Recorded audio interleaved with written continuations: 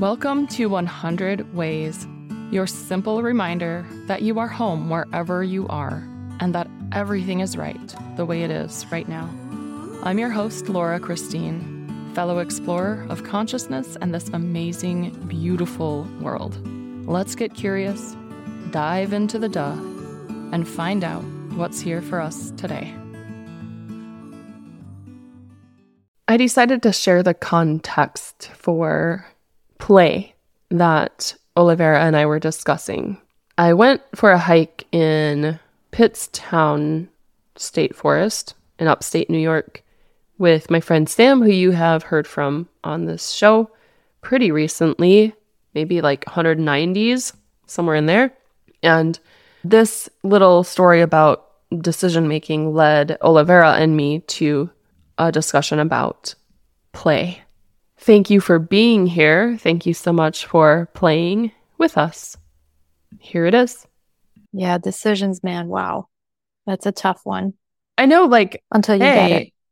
Sam and I drove separate and we didn't know where to go really in this state forest.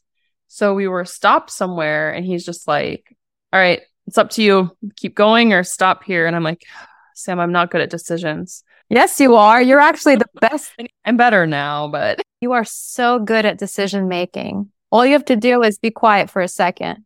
I know. And actually what happened was he's like, do you want me to make this decision? Because sometimes I just want somebody else to make the decision. I know.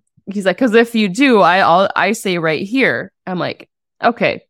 But then somebody came up to him and was like, this isn't really a hiking spot and it's hunting season. Oh, okay. So anyways, we ended up finding service and I was able to find the actual trailhead that we were looking for. So we did that. That was fun. It was really fun. I like that you play like that, you know? Oh my God. Oh, that's it. That's the whole thing. That is it. That is the whole thing. Let's talk about play. Oh, yeah. Yeah, that's different than before. I want you to know, anybody listening, it doesn't matter what you are doing, you can still be playing. And not be serious about this serious thing. Yeah. It's actually easier. Way easier. Oh my God, it's so much easier. It's like, back up, notice that this world is going to be what it is. It's going to do the things that it's going to do. We're not in control of everything going on in the world. And there's really, honestly, I don't feel like there's all that much we can do to affect it, especially if we're trying to manipulate the energies and change it so that we feel better. Yeah.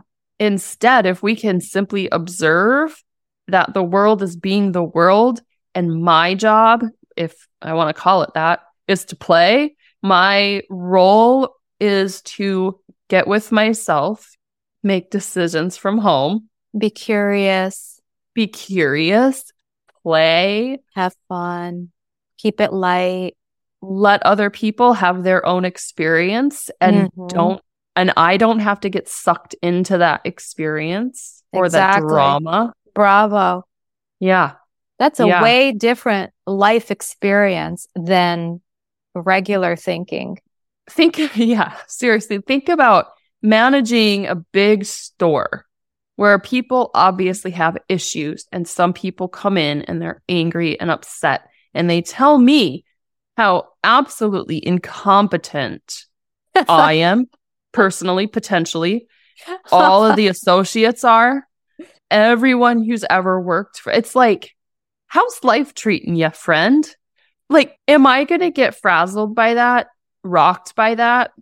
Rarely, if ever, because it's not worth it to me. It's not. To take stuff like that to take anything personally, really. Mm-hmm. And we could go off on taking things personally. Do you want to do that? You want to go off on that, Olivera? Oh my God. I was going to say that's another gem. Once you're like set not to take anything personally. Guess what's coming at you tomorrow? Yep. You guessed it. Don't take anything personally.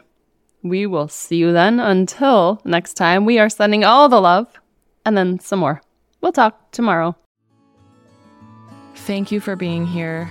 I would love to hear from you. go to laurachristine.us to let me know your thoughts on this.